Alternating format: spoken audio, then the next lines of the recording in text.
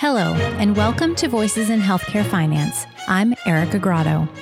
We're on the home stretch of our digital annual conference this week, and if you've attended, I hope you've been enjoying the sessions.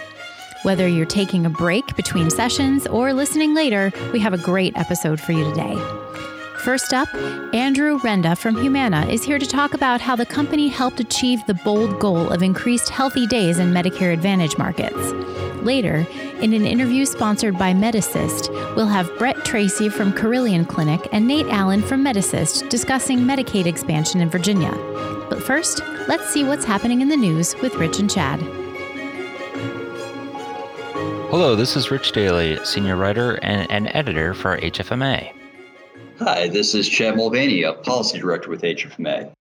Today on the Beyond the News segment of the podcast, we'll interview Congresswoman Susan DelBene on her hospital-supported legislation to revamp Medicare value-based payment models. By way of introducing our interview, Chad, could you tell us a little bit about why this legislation is important?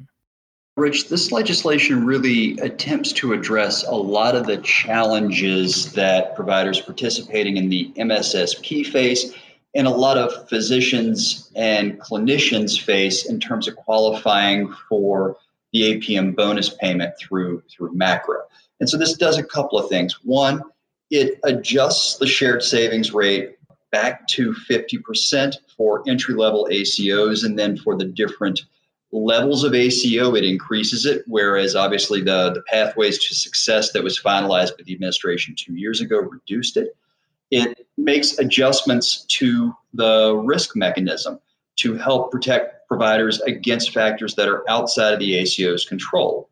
And so we certainly think that's a good thing. It does away with the distinction in pathways to success, which is quite artificial, between air quotes high revenue and low revenue ACOs, and some of the policy changes that frankly don't really make sense and also further complicate the program, participating in the program. And there's also some work to, particularly for rural providers, to really think about how you create benchmarks that are fair, accurate, and cause you not to continually compete against yourself or other ACOs. And these are all things that we at HFMA and other provider organizations have long asked CMS and Congress for. So we are generally supportive of the legislation. I see. The other thing that we see the legislation correct is that, as we know, the ramp up to the thresholds that you would need to cross as a provider to qualify for the advanced APM bonus, the ramp is quite steep. The engagement in alternative payment models that qualify has not been as steep or as quick, simply because CMS has made some of these models quite unwieldy. And so this would reduce the threshold and allow more providers to qualify, again, which we think is a very good thing. Right, and that's key since the APM bonus also is running out of time here. So I guess building on that and extending the time frame, I think it does, for another 6 years, seems like it would benefit a lot of physicians. Yeah, absolutely. Absolutely.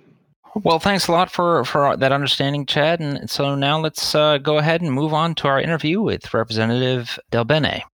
Thanks for joining us, Congresswoman. It's great having you on the podcast. No, thanks. Happy to be here. So let's dive right into the legislation. Maybe you could tell me a little bit about examples of value-based payment problems that this legislation would address. Well, I know we've seen that value-based organizations have really made a huge difference in healthcare in terms of helping make sure that we have better outcomes for seniors and save money. And so this is really the type of change we want to see, but we have to make sure the right incentives are in place. And we knew that the shared savings rates for folks entering had been changed, went from 50% down to 40%. In our legislation, we want to bring that back up. We want to make sure incentives are there for people to participate in the ACO program. And so making those changes is critically important. We also wanted to make sure that we address the threshold issue, which would change next year, which means the payment percentage would rise to 75% in 2021 from 50%, so that lots of folks who participate may no longer be able to meet such a huge leap from 50% to 75%. So in our legislation, we bring it back to 50%. And then it could only be increased by 5% a year at a time after 2021 by the HHS secretary, so that we aren't seeing such a huge change over year. And finally, we want to make sure that the bonus is in place if you're starting off and you haven't had a chance to participate in the 5% annual lump sum. If we don't extend that period, folks who are just getting started wouldn't be able to participate in that. So that, I'd say those are three really important components of the legislation. Yeah, definitely hearing from physicians about that 5 years running out. So that definitely sounds important. Mm-hmm. So what is the actual legislative outlook for the legislation? For instance, could it be included in the usual year-end Medicare extenders package? Well, I definitely think parts of it could be included in a year-end package. The QP threshold fix is something, for example, that could be included given that it's problematic now and will become a big problem in 2021 with that 25% increase if we don't change that. So we want to make sure that we try to get that through. If the hurdles are too high, then we're just not going to see people participate. So that's something I think that could be included, but we're going to work to get as much of it as possible included in legislation if we can at the end of the year. I see. And also wanted to check a little bit more generally if you have any thoughts on the outlook for value-based payment if the pandemic ends up being longer than the conventional wisdom suggests. I guess we're looking, a briefing last week from Dr. Fauci I was on said he's very optimistic we'll have a vaccine, I think, by the beginning of 2021. But if that doesn't happen or the vaccine isn't as effective as everyone hopes, is there any thoughts on the world of value-based payment and how it could unfold in the future? Well, I definitely think we always have to hope for the best, but be prepared for the worst. The pandemic has definitely gone on longer and been more acute than folks expected, and our response has not been as strong as it should have been, unfortunately.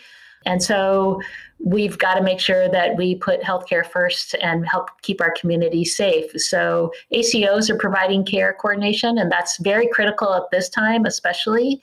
And when we have seniors who are trying to manage other issues like nutritious food and prescriptions, making sure that we have that coordination is key. And that's what I hear from ACO in my state.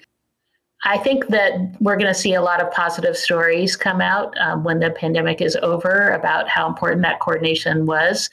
And so I do think that making sure that we have the right incentives in place to continue to this transformation towards value-based care is going to be very, very important. So these changes can help make a difference. I see. That helps a lot, and I think we've all learned a lot here today. So I really appreciate you taking the time to join us and explain the legislation and the general lay of the land. Thank you. Have a great day.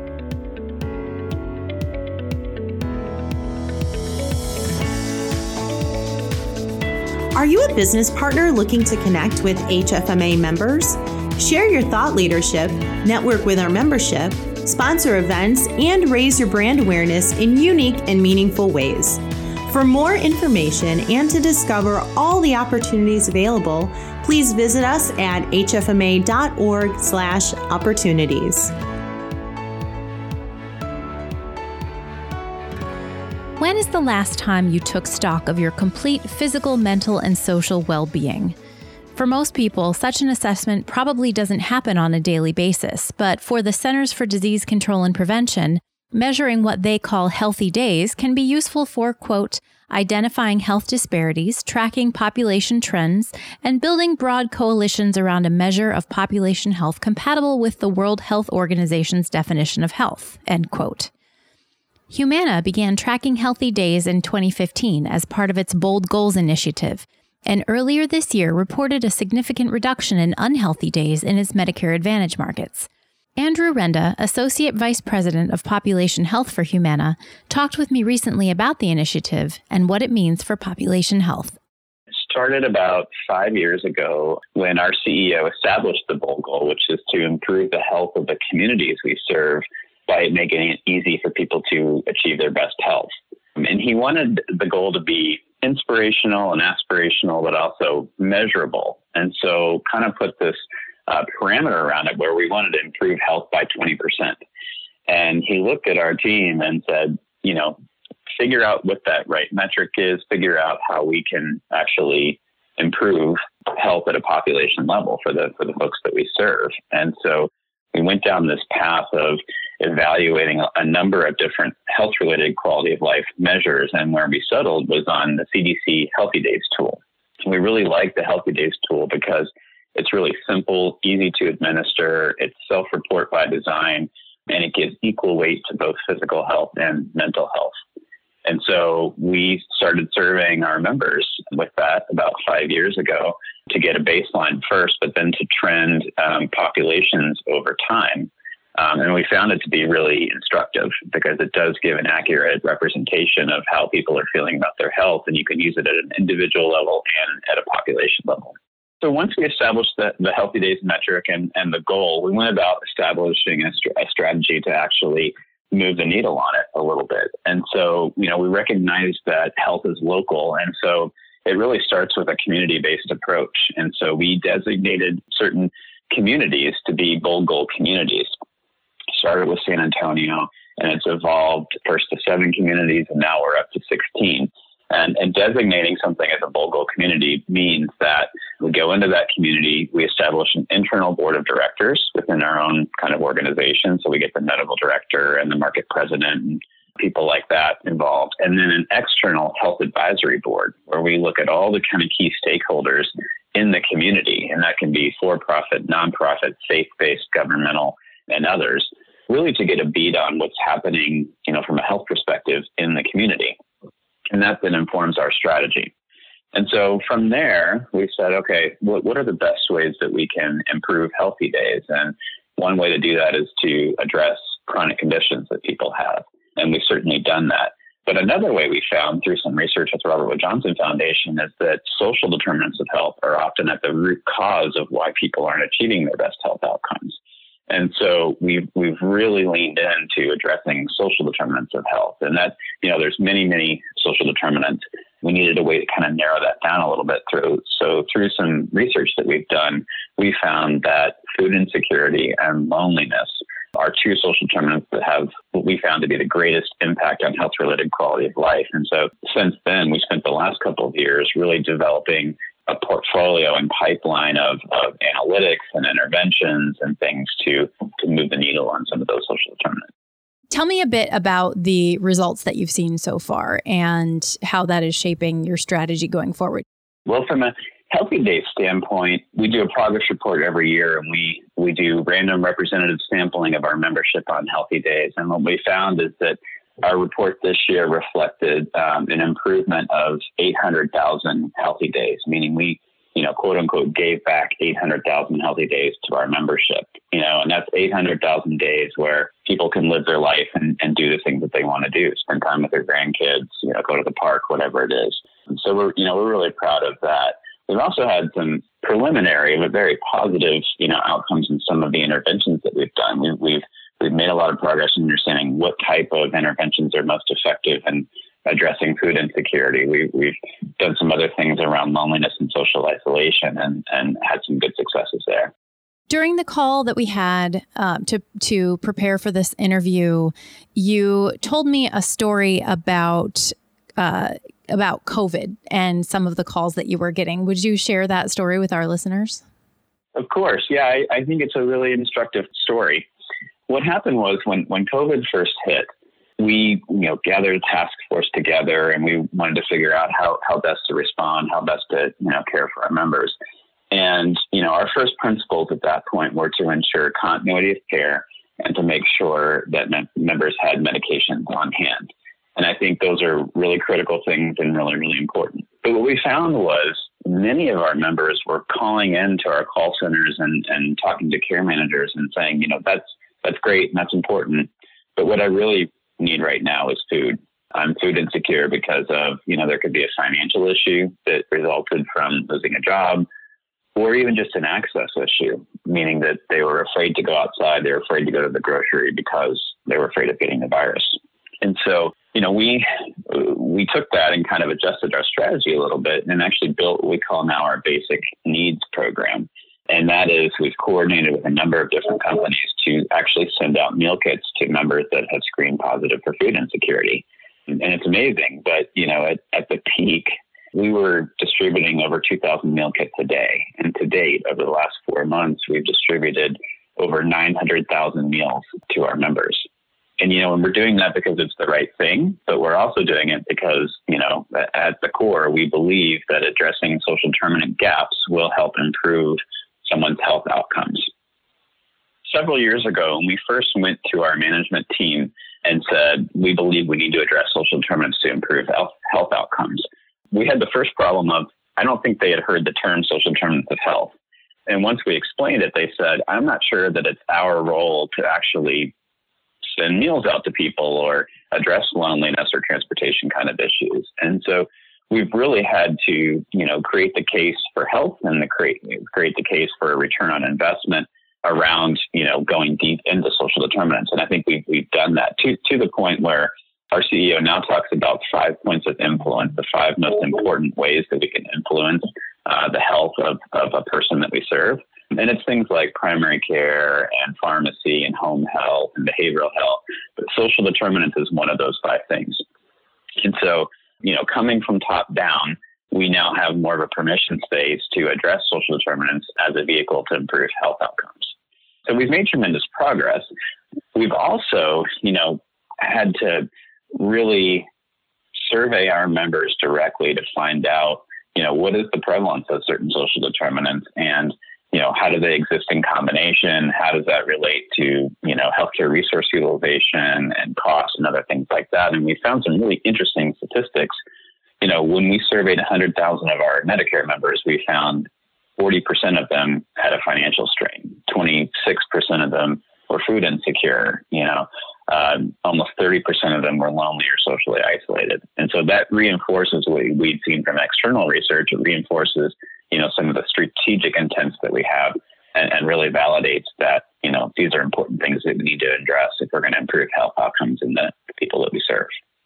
And I'd say that, from a strategic standpoint, we have this care model that we've used for chronic conditions in the past, and now we're evolving it to address social determinants of health. And it starts with this kind of infrastructure of data. So, we directly screen some of our members, many of our members, to understand if they do suffer from these social determinants. We've done advanced analytics so that we can begin to anticipate or predict people that may be more likely to have these kinds of issues. And of course, we incorporate, external geospatial data sets. But having that data foundation allows us then to, have actionable insights that then lead to interventions.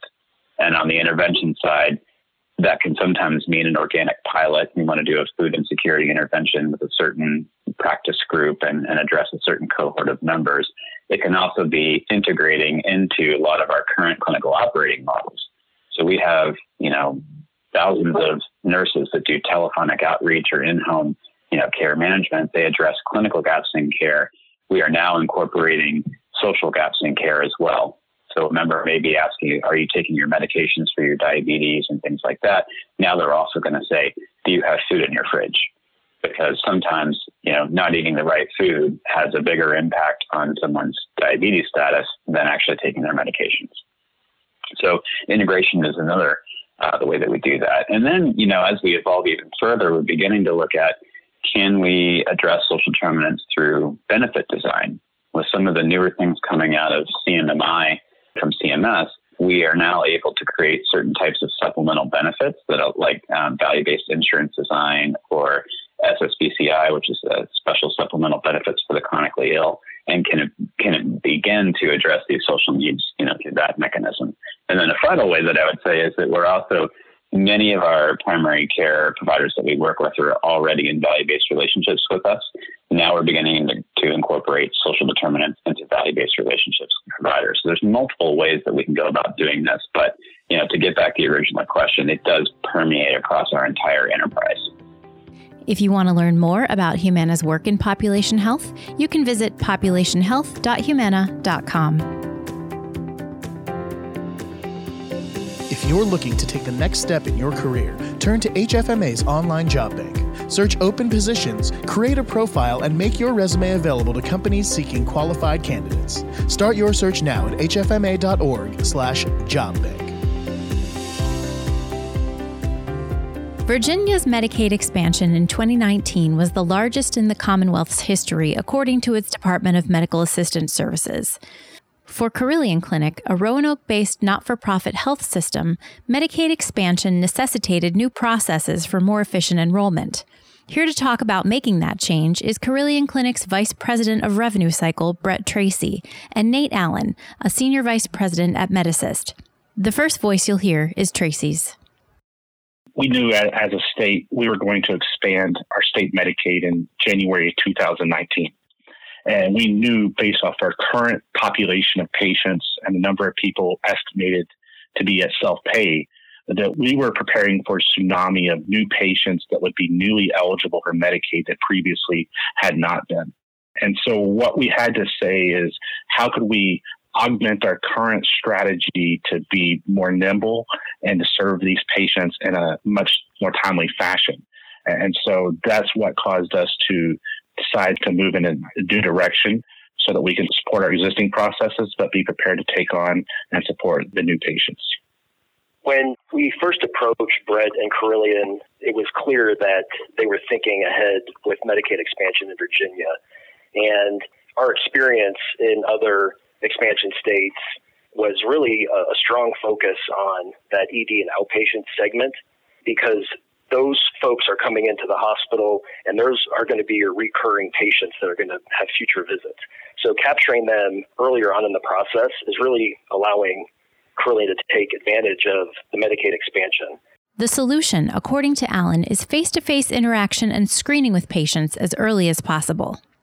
We're trying to maximize the patient's cooperation at the point of registration, and using the data inputs at that point allows us to make a real-time determination of their eligibility criteria or qualifiers. So the screening itself then leads to a higher screening volume, then ultimately leads to a higher gross approval percentage, which in turn leads to higher Medicaid cash back for Carilion, as well as a decrease in self-pay. A mobile app that collected information at the patient's convenience not only gave the organization a way to communicate efficiently, but helped increase patient satisfaction as well as job satisfaction for employees who liked the smoother process. From Carilion's perspective, the mobile app was very attractive because it took technology that we did not have today, and it integrated with the patient experience to make sure that they could get timely information entered at their leisure, but we would take advantage of the opportunity to engage them at the point of care. That optimized experience for the employee increased their satisfaction, being able to process the component aspects quicker. And so we were very encouraged that we made their process more lean so that they could get their work done without being bogged down in paperwork. One of the things that, through the Medicaid process, can be somewhat intimidating for a patient, and that's really where we want to be there to help that patient through the process. Not only, helping them complete the application, but also helping them understand, where they are in the process, what documents are required. Sometimes the patient may not have good visibility to what documents are required and what they've already submitted, what still needs to be submitted. So that mobile app serves, in a sense, as a checklist for the patient, which helps them more clearly understand where they are in the process. What are some of the key measurements that providers can look at to determine whether a strategy like this is appropriate for their organization? Some of the key measurements that providers should really pay attention to is the self-pay conversion rate to Medicaid. You want to make sure that you compare your before and after with a control group to see how well your patients naturally convert to Medicaid through your current processes. And if you were to partner with an organization or change your process with Medicist, you want to quickly track how does your before and after look relative to the past, and how does it trend moving forward? And that you want to make sure that that's continually improving over time. The one thing about Medicaid expansion is you already know that your rate of approval will increase naturally. And so one thing that's unique about that is you have to keep track of your current staff's productivity and then compare it to what you would think the impact of Medicaid expansion would be. One thing that we really liked with Medisys is we already had projected an increase in approved lives for Medicaid, but we did not project it at the rate that Medisys was able to help us achieve. And so through a significant fold increase in coverage and Medicaid coverage for the patients, it far surpassed our pre-partnership expectations to where we thought we would be. And based off those results, we knew that we had succeeded. As always, you know that not every life is going to be covered in Medicaid, even with the expanded coverage and parameters. So you have to subsequently track your financial assistance demographics and how is that population shifting, because you want to make sure you're given the right amount of financial assistance and charity to be in compliance with the 501R regulations. And then the other thing that you have to track alongside is your ED visit acuity statistics. As patients come in, you want to be very sensitive to EMTALA and other regulations to take care of your patients, but you want to correlate that with your Medicaid coverage, because even if you cannot get that patient serviced at the point of care, you want to make sure that you're quickly following up when that patient has stabilized and able to get them the appropriate coverage that you want to see. You know, from our perspective, when you look at an approval percentage, a conversion percentage, I like to look at it from a gross perspective. When you look at 100% of the self-pay and how much of that is being converted into a Medicaid category, that's obviously probably the primary statistic when determining a Medicaid eligibility vendor's effectiveness. Other metrics to look at would be screening rate, and really the inpatient screening rate is going to be critical because that's really where a lot of your dollars are coming from. But as I mentioned, the ED and outpatient screening rates are equally as important when you think about that patient and the likelihood that they're going to come back in through your facility. Being able to screen them on site when they're coming into the ED and getting them converted ultimately expedites the process to get the Medicaid dollars when they're coming back in the future. So I just would like to add that.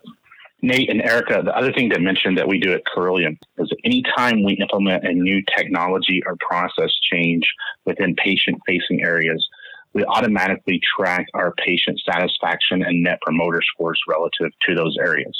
We don't necessarily believe that correlation and causation are equivalent. However, over time, when you do your trends and regression analysis, you can, with reasonable certainty, say that this change we put into place at a certain date could have a dramatic impact on that patient's experience. And so through Carilion's investment in technology and efficiency and these partnerships, they are committed to servicing and providing great care. We want to make sure that we are providing that optimal experience for our patient. And one thing I can say about this is as we've tracked patient satisfaction scores, we have seen a significant upward trend even through the pandemic, and that we're providing more technology services for our patients so that we can remove that element of fear and the interactions that they would have in a natural setting, and even more so within the world that we live in today. This interview was sponsored by Medisys. Medisys offers focused solutions across eligibility, enrollment, business office management, and recovery. These solutions are designed to help clients prevent revenue leakage while enhancing individual engagement and satisfaction. Medisys Digital First, Digital Now solutions provide automation opportunities that maximize operating efficiencies, all while improving the customer's experience, transforming financial process management, igniting patient loyalty, driving excellence. To learn more, visit gomedisys.com or look for them on social media. Voices in Healthcare Finance is produced by the Healthcare Financial Management Association and written and hosted by me, Erica Grotto. Sound editing is by Linda Chandler. Brad Dennison is our Director of Content Strategy. Our President and CEO is Joe Pfeiffer. Please rate, review, and subscribe to our podcast. And as always, if you have any questions or ideas about what you'd like to hear, you can reach out to our team at podcast@hfma.org. I don't remember what I was going to say there.